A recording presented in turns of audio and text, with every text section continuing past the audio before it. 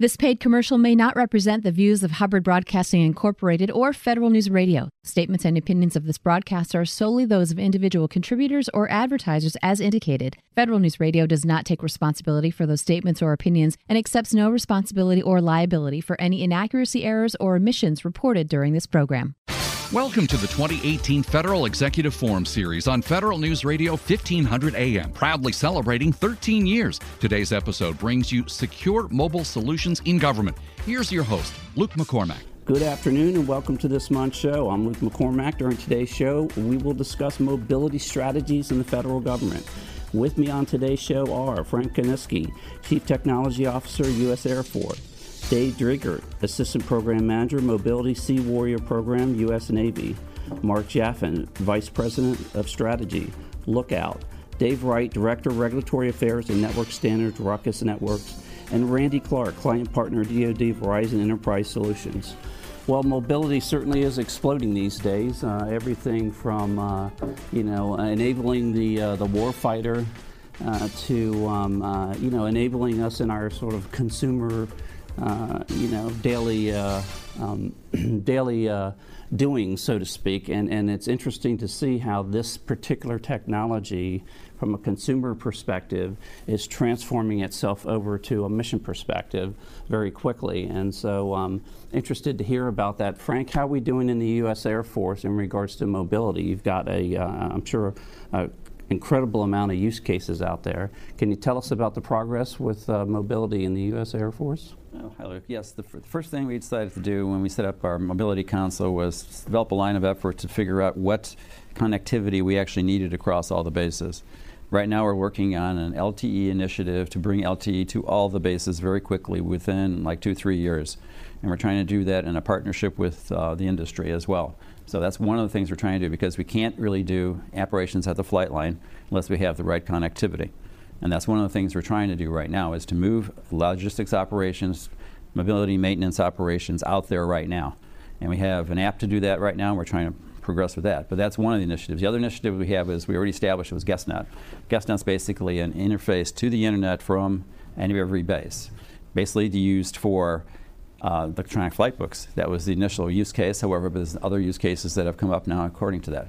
So as we move down the path, we're looking for enhanced connectivity everywhere on the base now, not only in the living quarters, but also at the flight lines.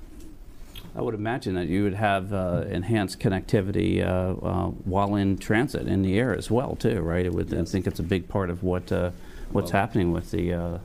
One of that is the enhanced network, which is the mesh network that we've always talked about as having between all the airplanes as well as the ground as well as the satellites. We're working on that as well. That's a little more complex because of the way you have to do beam steering and everything else associated with attaching to each of the aircraft. Sure, but yes, we're working on that. Securing that environment is tricky as well. We'll talk about that some more. Dave, how about over at the Navy? How are we doing in regards to mobility, in regards to the fleet? Yeah, so the mobility in the Navy, I think, is certainly a growing effort. With regards to the Sea Warrior program, we've developed 24 mobile applications that are actually in production today. So any sailor can go to both the Apple and Google App Store, download those apps right to their personal device. They're also available for government devices as well. They're really centered around. Can you do that on a ship? If you download the application prior to going afloat, so you can have that information and functionality once you go afloat. And those applications have been downloaded nearly around 400,000 times at this point. A lot of those applications also provide sailors a lot of personal information about training and education throughout their careers in the Navy.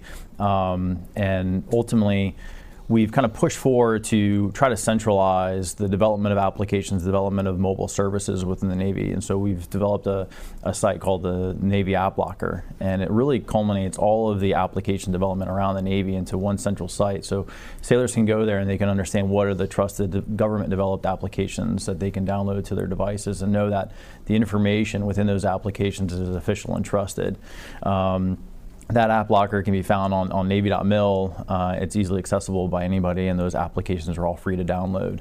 And we've also developed a content management delivery system to where applications are really restricted on the amount of content we can deliver to them based off of downloading that application to a sailor's device. We don't want to burden the sailor's device by an application that ultimately consumes their device. So we now have a cloud-hosted delivery system where we can actually deliver a lot of content to them, but not burden their personal device. And so we're cognizant of the fact that we want sailors to use their personal devices, but we certainly don't want to make it a burden on them. Right, it'd be sort of a light touch. And I thought I read an article where it was the Navy, I know the Air Force actually has airmen and sailors that are actually writing a lot of these mobile apps, which is just fascinating. Maybe we can talk about that later. Dave, how about at Ruckus? Tell us about the progress over there in regards to enabling the mission in regards to your technology from a mobile perspective. Sure, thanks, Luke. Just backing up to what Frank was talking about, we've been involved with a lot of smart base initiatives. So, we've been deploying our indoor and outdoor Wi-Fi access points, in family housing, BAQs, BOQs, the base hospitals, MWR facilities, and other on-base public facilities, really to provide that sort of ubiquitous, pervasive Wi-Fi footprint. Sure. Do they even wire a base anymore in regards to housing, or is it all Wi-Fi, I wonder? A lot of the developers that we work with are just put in wireless. I mean, that is 5G technology that's out there now, right? So many of the residential devices don't even have an Ethernet port anymore. So the only way you're going to get to it is with a wireless connection, really a Wi-Fi connection. So doing a lot of that. That's an area we see a lot of growth in. To the point about rolling out LTE solutions, Ruckus has a lot of initiatives around the Citizens Broadband Radio Service, or CBRS, 3.5 gigahertz band. It's a new opportunity I hope to talk a little bit more about later in the program, but that's another area that we think really has a lot of applicability for the federal government and its agencies. Secure Wi-Fi is a big area of progress.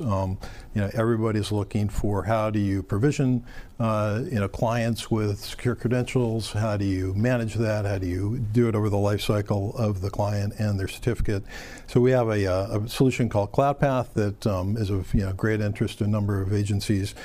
We've been trialing that with some federal law enforcement, and it's also really good for like surge applications. So you've got a bunch of people coming into a base on TAD, or you've got an incident response center, you got to bring a lot of agents in. We can enroll those people even before they're on scene with this CloudPath system, so that when they get there, they're connecting securely and seamlessly. Yeah, I mean, the whole Wi-Fi capability is just amazing how much enablement that gives the warfighter, or name your mission, but it certainly does open up the attack surface. So Mark, what are we doing from a lookout perspective on sort of making sure that that attack surface gets locked down and that we don't have exposure? I know you guys are right in the middle of that. That is where we find ourselves quite frequently, yes. Sure. It's great to hear about all these initiatives where the proliferation of mobile devices is really upon us now, and so we tend to look at this as an opportunity where as you look at mobile devices and the utilization of mobile devices, you can look at that in a way that allows you to be productive, be connected, but do so securely. And our approach is really to look at four risk angles that tend to present themselves on mobile devices. So we analyze and look at the applications that are on mobile devices. We also look at the devices themselves and the behavioral patterns and the operating systems of the devices, whether there are any kind of threats associated with those. We tend to look at the connectivity aspect as well, complementary to things that Ruckus does. We look at it from a device side to ensure that there is security in the connectivity of a mobile device. And we also look at the connectivity from a web or content standpoint. In other words, ensuring that URLs that are being accessed from a mobile device are secure URLs. This is an emerging vector, an emerging threat vector that we're finding. It's associated with mobile phishing, where folks are sort of lured into thinking it's a secure website, but yet it tends to redirect them into a different way. Mm-hmm. And they're getting much more sophisticated now, and it's by the time you realize that you're in sort of one of these honeypots, you've been had, so to speak. So great, and I'm sure we'll talk a little bit more about what you guys are doing with some of your AI analysis and et cetera. Verizon, Randy, how are we doing in regards to progress there? Mobile technology is a big part of what Verizon is doing today, enabling the entire spectrum of agencies across the federal government. Well, give us an update. Yeah, absolutely. Well, from my perspective, I've seen a great deal of progress within the federal government in mobility initiatives. I think the paradigm shift is starting to happen. When we look at our IT infrastructure, we have to be mobile first because the workforce of the future is mobile. So I think it's going to change the way we architect IT systems, leading with mobile instead of mobile being an afterthought. Verizon takes that to heart. We believe that we're on the cusp of the fourth industrial revolution that's going to be enabled by 5G. And the low latency that 5G brings, the amount of bandwidth that 5G brings. Mobility and IoT are the norm today in our society, and they're becoming a norm within federal agencies. Frank talked about the electronic flight bag, maintenance and logistics applications, the flight line becoming enabled by LTE, and then in the future 5G. But the value is really having the ability to create action on data on a timely manner. And that's about speed and it's about security. AI is the enabler here. So when you think of the progress that's being made, Verizon has invested an awful lot of money in its fiber infrastructure. You have Fios, you have our acquisition of EXO, you have the Corning deal. We're laying down fiber at breakneck speed because there is no wireless without wireline, and fiber is part of the solution there. We're also investing a great deal of time, money, and effort into 5G, and we can talk about CBRS and the value of leveraging unlicensed spectrum through LAA with licensed spectrum to create the size of the pipe. But the progress really is marrying the cloud with edge networking. In the government, we refer to it as distributed networking. So putting the intelligence at the edge of the network. They do that an awful lot in industrial IoT. So sensors are actually analyzing the data real time at the edge without the necessary backhaul requirement. That's also important to the government because they need isolation for their degradation of comms initiatives. But high capacity spectrum is the key to edge networking. And we've already kind of touched on CBRS. But then, how do you secure that? And I think one of the most interesting areas today is you look at connected devices. They're going to be connected through a series of different wireless protocols. It could be Bluetooth, it could be near field, it could be Wi-Fi, it could be commercial LTE, it could be private LTE, it could be 5G. And what you're trying to do is enable an IP address in a person with an application real time. And you have to do that globally.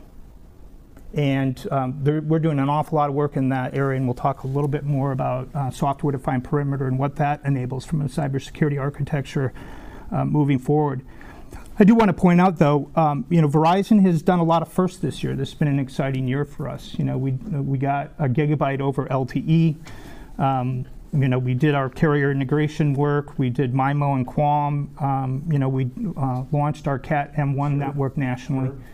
And interested to hear about we tried to find out if we could get the 5G rollout schedule on the last show with one of your colleagues. So we'll ask you again on another round. Dave, let's talk about a specific program at Ruckus and maybe something that you're doing in regards to enabling one of these agencies in respect to your technology and where you guys are with that. Yeah, thanks, Luke. In terms of like a specific program that I would focus on as a success story, I'm going to bring it right back to CBRS because if you look at that framework, it's really novel from a federal perspective in that some of the incumbents in the band that's being opened up for new commercial services are federal users, right? They're DoD.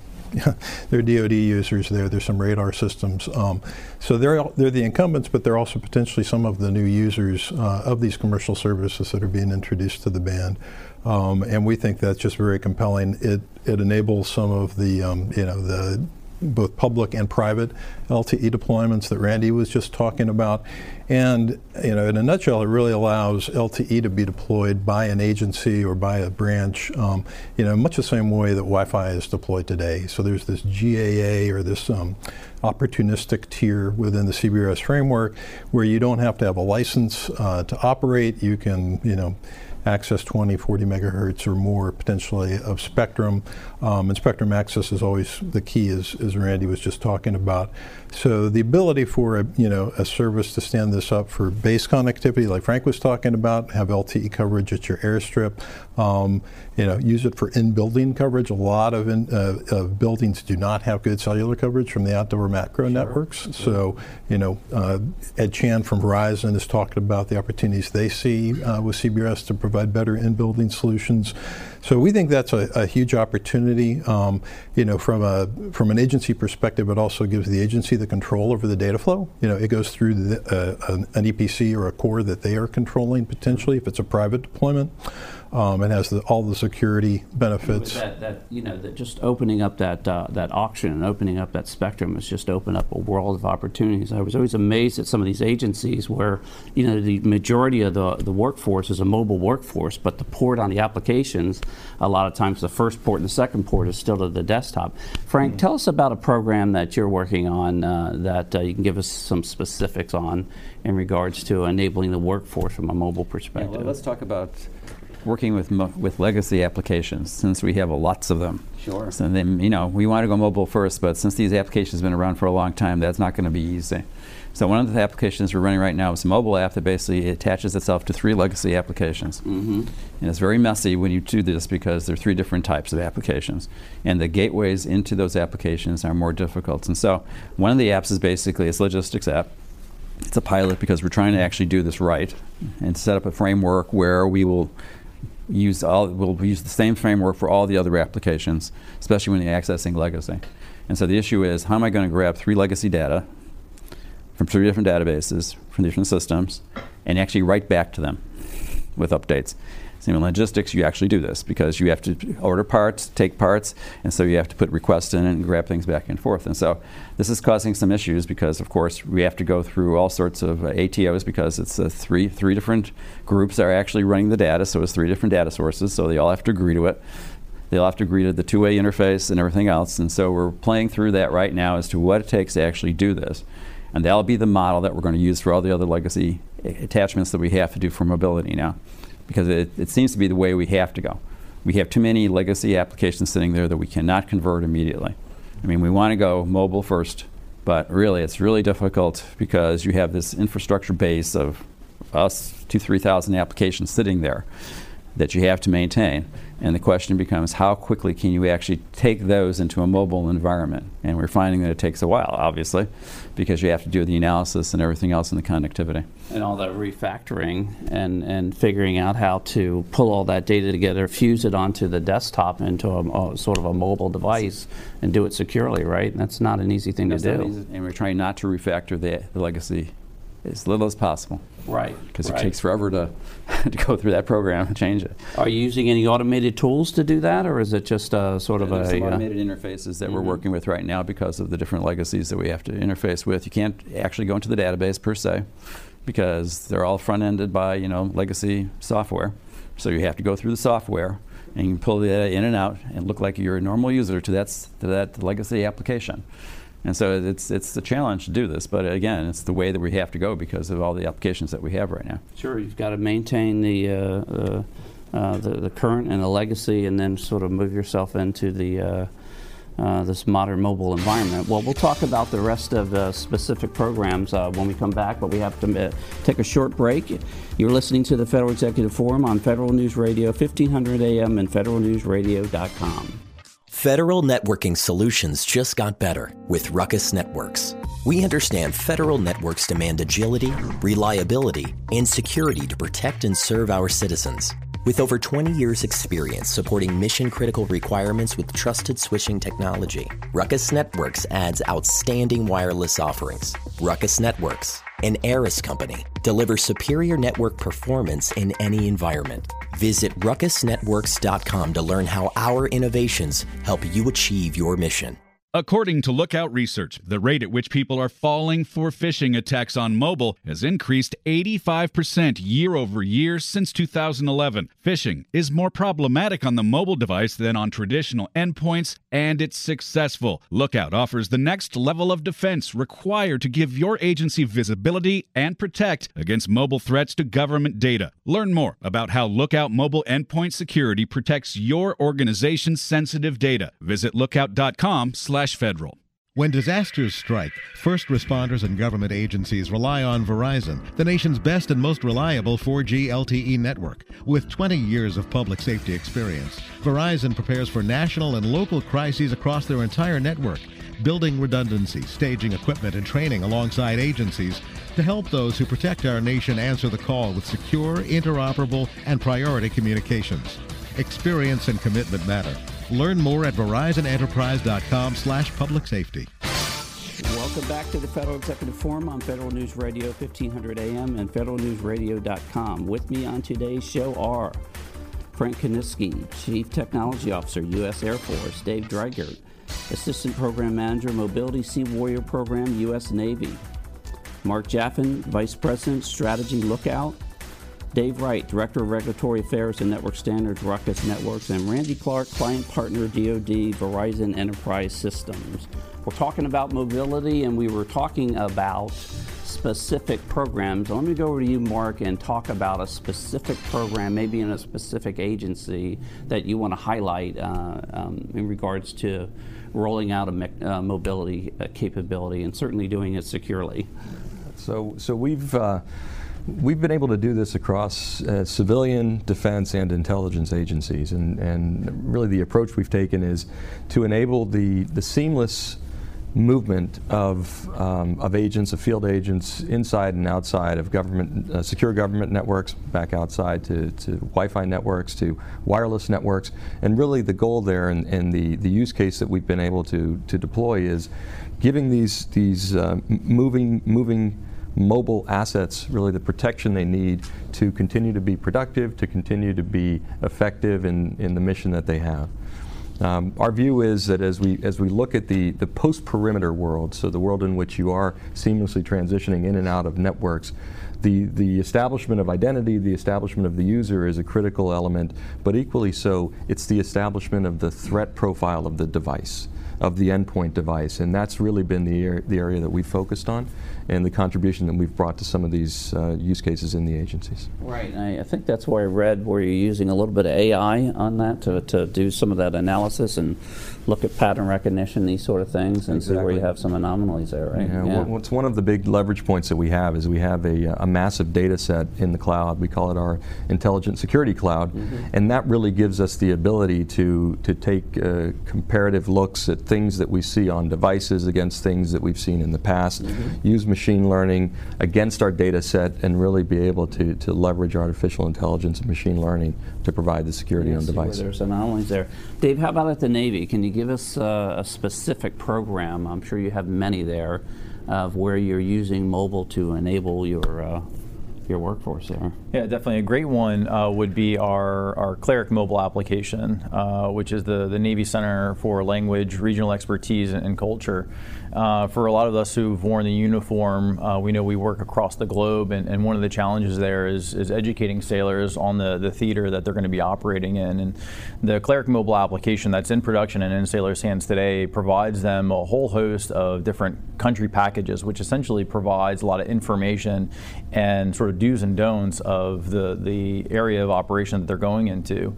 A lot of times when a sailor, let's say, gets deployed over to Okinawa, Japan, there's a period of time where they need to learn about the culture, some of the language, and again, the do's and the don'ts of that area of operation. And this application will allow them to quickly download the Japan country package, learn about that country before they ever step foot in that area, and they can do so with at this point right now, we're including almost 70 different country packages in there. So no matter where that sailor goes, they can quickly get spun up on that area of operation before they ever step foot in that area. So is that their own device, or is that a Navy issued device? Because I heard you talk a little bit of BYOD there. Sure, it can be downloaded right from their own device, or if they have a government device, it could be used on that as well. But we understand that most sailors have at least one mobile device on them, whether that be a phone or a tablet, and we wanted to make sure that both through iOS devices and Android devices, they can download it and use it as they see fit. And ultimately, we work directly with our cybersecurity team, our legal team, our public affairs team to make sure that the content and functionality we put on that application is blessed off for public release. So we can put those applications right into the commercial app stores and make it easily available to the sailors. Because ultimately, we want to provide the same kind of capability, the same experience they have downloading any app that they would in their personal life.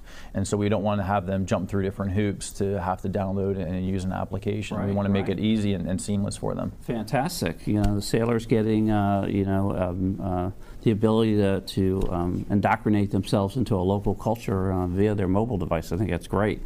All right, Randy, what's going on with 5G at Verizon?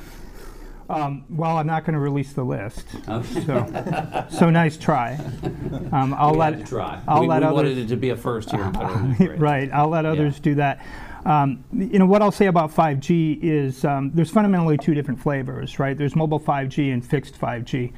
What you're going to see Verizon do initially is launch with fixed 5G.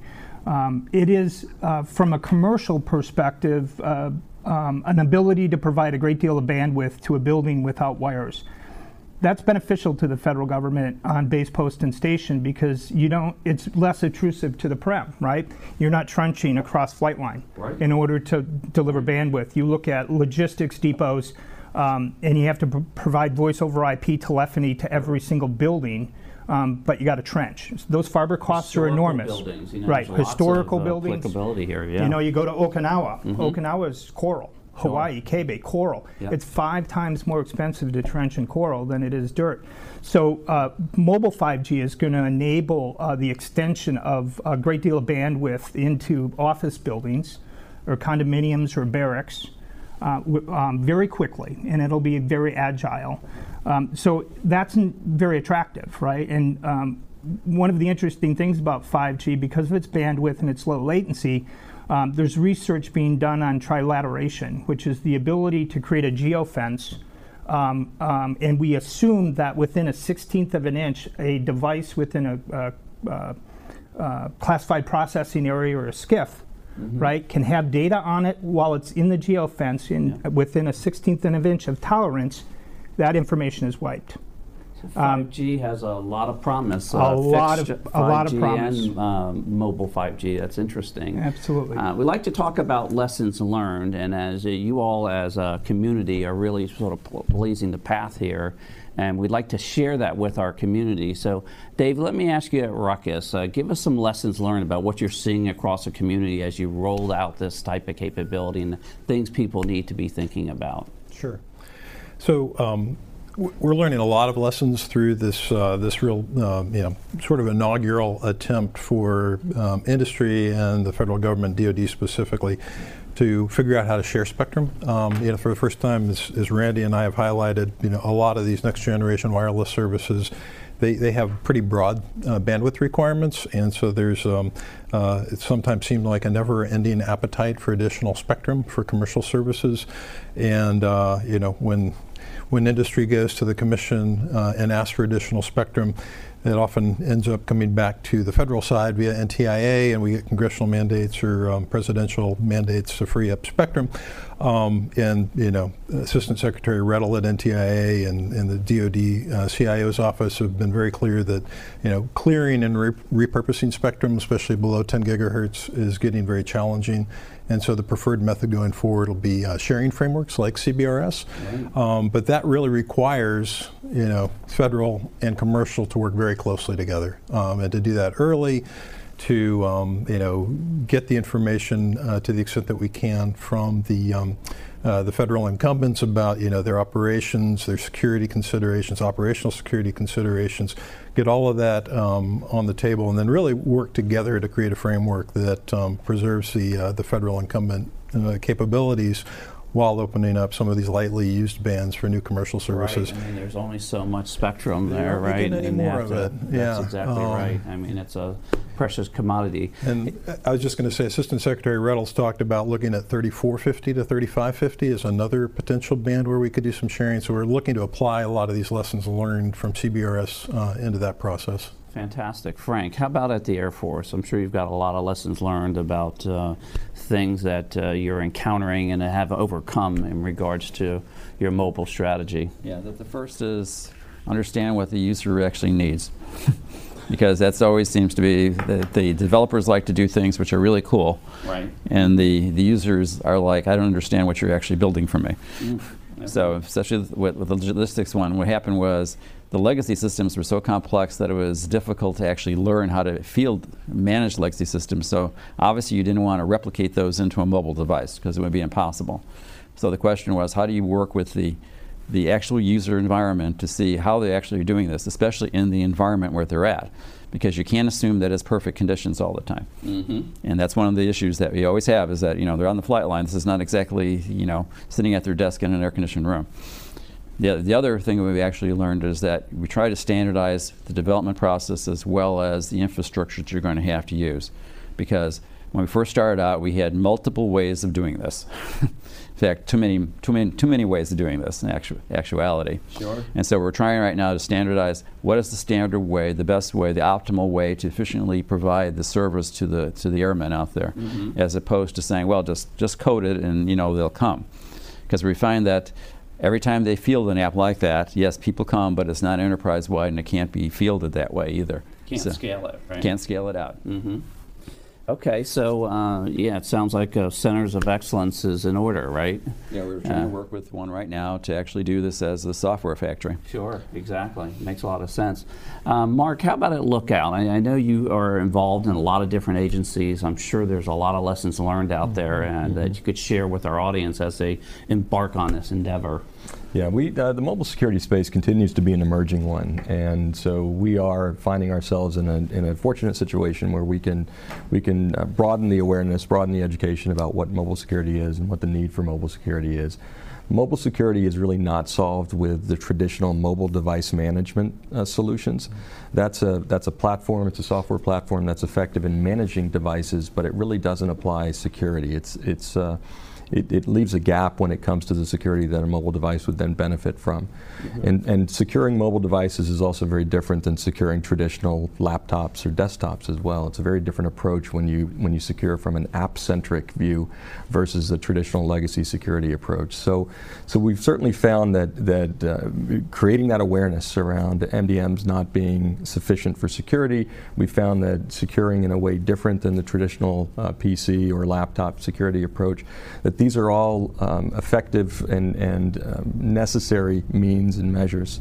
The one gap we've identified or learned is that there's no uniform strategy across mobile at the federal level. NIST has had a mobile strategy for years, but there's no, not at a senior enough level, a government strategy that really defines mobile as a spectrum, or sorry, as a vector that really has both exposure and needs to be secured. There's a lot of discussion about IoT, and sometimes that jumps right over the mobile device, and we're not considering that mobile device in effect as an endpoint is perhaps even another form of IoT, right. But needs to be secured very differently. Right, and it's all about multi-layer security, right? Just like you had in your sort of data center-centric environment, sort of guards, gates, locks, yes. Network perimeter, the data itself. You're locking down the device with an MDM project or a system of sorts, some sort of a product, and then you're actually locking down the data. Dave, how about at the Navy? Can you tell us, give us an example there of where you've been able to glean some lessons learned that you'd like to? Yeah, certainly. I think I'll certainly echo Frank's first point is listen to your customers, right? Our young sailors, right, one of the things I try to do is go around and meet with the young sailors and understand their needs, right, and understand what they're looking for from their Navy, right, to help them throughout their careers. And ultimately understanding those requirements will help drive us to the best solutions. But in saying that, also with our young sailors, right, because they're what I call digital natives, we also have a large majority of our workforce that aren't digital natives, right? So we also have to make sure that we test and we look at our entire user group that's going to be using our mobile applications and services. So, but ultimately, it's really a focus on the customer in and of itself. The second, which I think we've kind of addressed, is a more tailored approach to mobile services and security and the strategy in which we approach mobility in the DoD. I completely concur. I think we kind of lack a centralized strategy, and ultimately, in the DoD, we've got our big DoD 5000, which ultimately dictates sort of how we do IT systems development, mobile applications and services. Very different, and it requires a much more tailored approach. And so one thing that we're certainly doing in the Navy is taking sort of the overall guidance in the DoD and tailoring it down to what's truly appropriate for mobile. Because one of the best aspects of mobile is the speed to capability. We can develop applications and services quickly and get those out to the fleet, whereas some bigger capabilities would take years to ultimately develop and deliver that capability. We want to try to harness that core capability of mobility and get that out to the sailors' hands quickly. Yeah. And it takes a tailored approach to do so. And I think part of this challenge, especially in this space, is sort of this tectonic shift in this technology, right? And it's moving so rapidly. It's very difficult for NIST or anyone else to sort of, get their hands on this framework and lock it down because this target moves so quickly. Randy, give us one example of a lessons learned. Sort of what's a top, at Verizon, as you guys look across this entire universe, what's sort of the number one issue that you see out there that you'd like to share with the community as they're embarking on this movement? Well, the movement is about network virtualization and cloud-based applications fundamentally, and I think when you think about that, interoperability, open APIs, are critical in order to create that uniformity across services, right, and across stakeholders. That's their commercial vendors, their contractors, the civilians they serve. Interoperability and open architecture is what fundamentally is going to future-proof the government's investment in IT. I think a lot of great work has been done over the last couple of years leveraging other transactional authorities, which is giving the government immediate access to innovation. And it's a rapid acquisition style used in the first Gulf War, and DISA is now using it. There's several consortiums, the C5, SOCI, the National Spectrum Consortium. DIUX is an OTA process. DoD at large, very aggressive using OTAs. Right, and I think that's important because it's enriching the acquisition community with ideas and small businesses that are driving emerging and disruptive technologies, and that's very good to see. Getting away from the traditional large programs of record that don't have spiral development in them and create technologies that are outdated by the time the operator gets their hands on them, right? Sure. So, any lessons learned using the OTA that you'd want to point out that would, as different civilian agencies start to use this? Well, I think they're attractive to both sides of the house, right? I pretty much outlined why it's beneficial to the federal government. From a contractor perspective, it's a way to get fresh and new ideas and new architectures into the mainstream, knowledge bank. But it also allows for operational evaluations and not science experiments. So we're being measured and tested against requirements known and unknown. And I think that's an attractive environment to operate in. Sure, and as this technology moves very rapidly, it would seem like a vehicle like OTAs, for example, would be a good mechanism as you prototype these things. And I know in DoD you now have the authorization, done right and done properly, of course, to work that all the way through to a full implementation, and which I think is fantastic. Good marriage of the different type of acquisition mechanism against a technology that's moving very rapidly. Yeah, and if I could just add, the government needs to draft behind commercial innovation. They need to get 6 months behind it, right? In mobility, there's over $60 billion of R&D spent by the big OEMs, and it takes years for the government to digest that. And sure. They need to get in the draft. I'm not saying adopt 100% COTS. Right. There are going to be situations. Closely. Yeah. Yep. All right, well, interesting topic, and maybe we can talk a little bit more about that when we come back, but we need to take a short break. You're listening to the Federal Executive Forum on Federal News Radio, 1500 AM and federalnewsradio.com. Federal networking solutions just got better with Ruckus Networks. We understand federal networks demand agility, reliability, and security to protect and serve our citizens. With over 20 years' experience supporting mission-critical requirements with trusted switching technology, Ruckus Networks adds outstanding wireless offerings. Ruckus Networks, an Aeris company, delivers superior network performance in any environment. Visit ruckusnetworks.com to learn how our innovations help you achieve your mission. According to Lookout Research, the rate at which people are falling for phishing attacks on mobile has increased 85% year over year since 2011. Phishing is more problematic on the mobile device than on traditional endpoints, and it's successful. Lookout offers the next level of defense required to give your agency visibility and protect against mobile threats to government data. Learn more about how Lookout Mobile Endpoint Security protects your organization's sensitive data. Visit lookout.com/federal. When disasters strike, first responders and government agencies rely on Verizon, the nation's best and most reliable 4G LTE network. With 20 years of public safety experience, Verizon prepares for national and local crises across their entire network, building redundancy, staging equipment, and training alongside agencies to help those who protect our nation answer the call with secure, interoperable, and priority communications. Experience and commitment matter. Learn more at VerizonEnterprise.com/public safety. Welcome back to the Federal Executive Forum on Federal News Radio, 1500 AM and federalnewsradio.com. With me on today's show are Frank Konieczny, Chief Technology Officer, U.S. Air Force, Dave Driggert, Assistant Program Manager, Mobility Sea Warrior Program, U.S. Navy, Mark Jaffin, Vice President, Strategy Lookout, Dave Wright, Director of Regulatory Affairs and Network Standards, Ruckus Networks, and Randy Clark, Client Partner, DoD, Verizon Enterprise Solutions. All right, we're talking about mobility, and I wanted to open it up to challenges, and I'm sure there's a lot of those. So we're going to ask you, Dave, at the Navy. Tell us about some of the challenges that you're having out there, and maybe some of the ways that you're trying to overcome those, or things that you're anticipating. Certainly, one of the big challenges is bringing the sailor the same experience for Navy information and functionality that they are accustomed to in their personal lives with mobility. Right, a simple example of this is going into their banking app, right? Being able to log in securely and being able to see some personalized, sensitive information.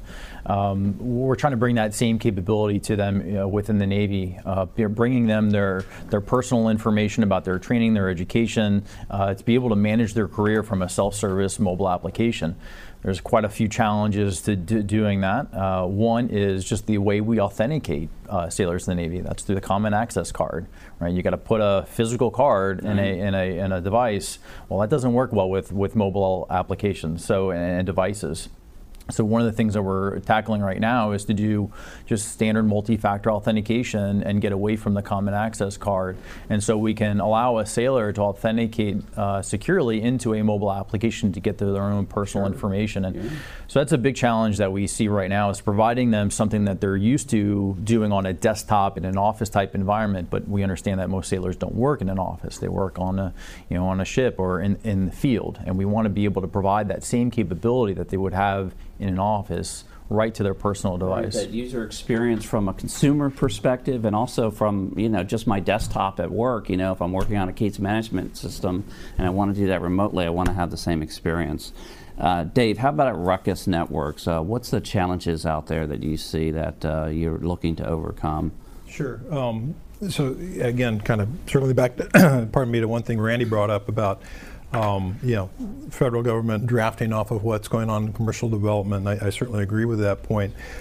I think another aspect of that is just pacing, right? It's and I think Dave also alluded to this with mobility applications within the Navy, trying to roll those more quickly. And as industry and the government work more closely together on like spectrum-related issues, bringing new bands into service, sharing those bands, as Colonel Williams from the CIO's office, the DoD, said last month at a NTI Spectrum Symposium, we've just got to learn a lot more about each other. That is industry and the federal side. Industry's always wanting to get things to market quickly. The pace at DoD is not always quite the same. So we're at a point now where we're trying to get the CBRS band commercialized, and there's some DoD approvals that are going to be needed on that, obviously because of the incumbencies there. And so I think finding that right balance between... Sounds like that might have been a request out there. Could have been. But just finding that right balance and the right kind of collaborative pacing, I think. Right, important to be able to manage that spectrum, right, like we talked about, and certainly the identification piece of that and making sure that's bulletproof but seamless, right? Frank, how about at the Air Force? Tell us about some of the challenges that you all are having there and sort of how you're overcoming that. Well, I think, as Dave's mentioned, one of the challenges is security, especially when you get to the flight line and everything else, and how you do authorization and authentication for the people. I mean, we're looking at continuous authentication capabilities right now, so that you don't have to put in a CAC card, you don't have to put in a PIN. The device knows that it is you, based upon your gestures, based upon your actions, based upon everything else. So when you get to the flight line, you're out there, you don't have to do anything. The device knows that it is you and authenticates you back to the system, as well as giving you access control to those things. Because a lot of the problems we have is that the legacies and everything else gives you immediate access to almost everything. And so the idea is to look at your attributes and go back another layer besides authentication. I know who you are, but I have to make sure that you have the correct access, because again, we're doing lots of applications out there. And if you get to the point where you have critical applications, where logistics is a critical one, as well as personnel, as well as going to the point of using Fitbits to determine how physically fit you are, so you don't have to do your physicals. Right. You're getting to the point where it does apply to exactly who you are all the time. Right. And where you are, which we saw those articles in the news about that. Mark, how about at Lookout? Tell us about some of the challenges that you're seeing out there and some of the ways that you guys are overcoming it.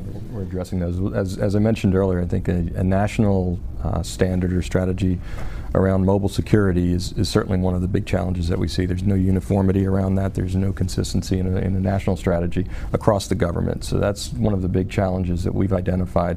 Beyond that, I would say, and I'll pick up on what Dave was saying as well, to the extent that devices are now being used in the multi-factor authentication process, mobile devices are being used as a form of authentication, the risk profile, the threat profile, or the health of that device becomes extremely important to establish before that authentication is even allowed. Because if you are authenticating from a compromised device, you're effectively defeating the authentication process that's in place to ensure the identity of the user. So that's one of the other areas that we've focused on, trying to complement some of these transitions to more mobility, more mobile usage, and really enabling that to be done in a secure way. Simply banning a device, simply banning mobile usage is not going to work. As you said earlier, the users are actually expecting to use a mobile device, whether it's in the work setting or the personal setting, in a very, very consistent way. And the challenges that we've identified in some of the policies, where simply locking down a device to an extreme extent, or banning a mobile device simply doesn't reflect where the place is going. Prohibit the use of it in some cases where you're trying to do all the right things there, and I think that's where there's multi-layer security, including things like derived credentials and those sort of things, and baking that in and making that a great experience is going to be super important. Well, we like to wrap it up here with sort of a vision of the future. We're going to start with you, Randy, at Verizon. So paint a picture. What does it look like out there? What do you see over the next couple of years that the audience, the community can be expecting from Verizon? Well, the value of mobility is the value of the time sensitivity of the data, right? So zero decision-making time is what's going to be enabled by the networks of the future. That's what 5G is bringing not only to the human being, but to automated and semi-autonomous, robotic devices or telemetry, right? Or just collecting sensor data real time and being able to analyze it locally. So from a DoD base post and station perspective, I applaud the Air Force for their initiatives with the LTE infrastructure program. They have to leverage the willingness of commercial cellular to invest on federal lands. They have to provide fair and equal access. It's not an easy process, especially when you talk about 5G and the densification of networks, because now we're talking about small cells versus cell sites. Right, so 20 cell sites versus 1 cell site. So there's issues there and challenges, but I think that the Air Force initiative is working through them. I think they're on the tip of the spear there. Hope to see sister services, use their process, right, to enable all of DoD. The network of the future is enablement of IP addresses globally over disparate networks, privately owned, publicly owned. Regardless of transport, Bluetooth, cellular, satellite, right, light, microwave. So this homogeneous network architecture is what's going to enable the fourth, industrial revolution. And the security architecture, like I mentioned earlier, STP, is one of those technologies that'll enable that. STP is a reverse handshake to the network, right? It partitions the network. It splices the session. It provides an IP address access to an application dynamically. So it gives total control over that session, and there's no forensic evidence when the session is expired, and that can be minutes, days, weeks, or years. So a fully meshed network. Mark, what does the future look like over the next couple of years? So we've got a fully meshed network. We have to secure it. What do you see from Lookout's perspective? Yeah, we do. As we heard today, I mean, we're going to have the bandwidth to do more from the mobile devices as these mesh networks get built out. We're going to have more 5G, mobile, and hardwired. It's all comes together. More applications being developed, more utilization on mobile devices, a shift from legacy applications to mobile applications. All of that is just going to drive us to be doing more work on the mobile devices, and in turn having more sensitive or important information on mobile devices. And if you look at some of the initiatives that are being discussed, DISA is talking about replacing identity access cards and replacing those with mobile devices. There's talk about creating or using mobile devices for driver's license, mobile driver's license.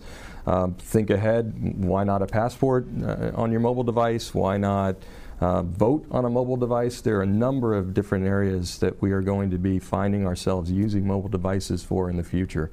And all of that valuable information and ensuring the health profile, the security of the device is going to be an absolute imperative. And I think, obviously the technology is going to continue to move along at Mach speed, and as the trust of securing that device, some of these capabilities that you're describing, I think, will become more and more prevalent. Dave, how about at Ruckus Networks? What do you see as far as what the future is looking like over the next couple of years? Right. So looking at the post base station, we see a future where there is pervasive wireless connectivity, and that's secure, high performance, We'll be providing the Wi-Fi solutions to enable that with the security overlay for that. Then we're now getting into the LTE business with the CBRS opportunity. We think that, as Randy pointed out, the network of the future is going to be very dense. It's going to go to small cells, both for, Wi-Fi is inherently a small cell technology and always has been, but cellular is moving in that direction as well, just to get the capacities and the latencies that are going to be needed going forward. So, that's what we see from a network kind of deployment and topology on the base. And then the other aspect we see in the future is, again, federal and commercial users sharing some bands more, especially in this kind of mid-band range, sub 10 gigahertz, where federal incumbents, DoD incumbents continue to operate uninterrupted, but commercial users sort of work around them. Fantastic.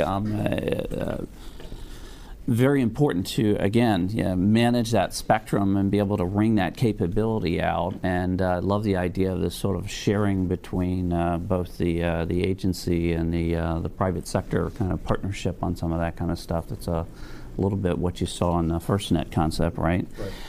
Dave, how about at the Navy? I know the Navy goes through, all the services go through an extensive, analysis of out 20 years and that kind of thing. But, bring us back a little bit. If I'm a sailor and I'm going to be enlisted or an officer, what am I going to expect to see on a ship or what have you over the course of the next 2 or 3 years, which doesn't sound like that far away, and certainly from a technology standpoint, again, rapid adoption. So what does that look like to you guys? I think, again, for us, it's really kind of, again, focusing on the sailor, their needs, their requirements, right, and bringing them the same mobile capabilities that they have in their day-to-day lives, right, being able to access their information, being able to take training, and being able to do things right from that personal device that they can expect from the moment that they enter the Navy to the moment they are operationalized to the time that they retire, right? Through their entire life cycle, we want to be able to provide them the capabilities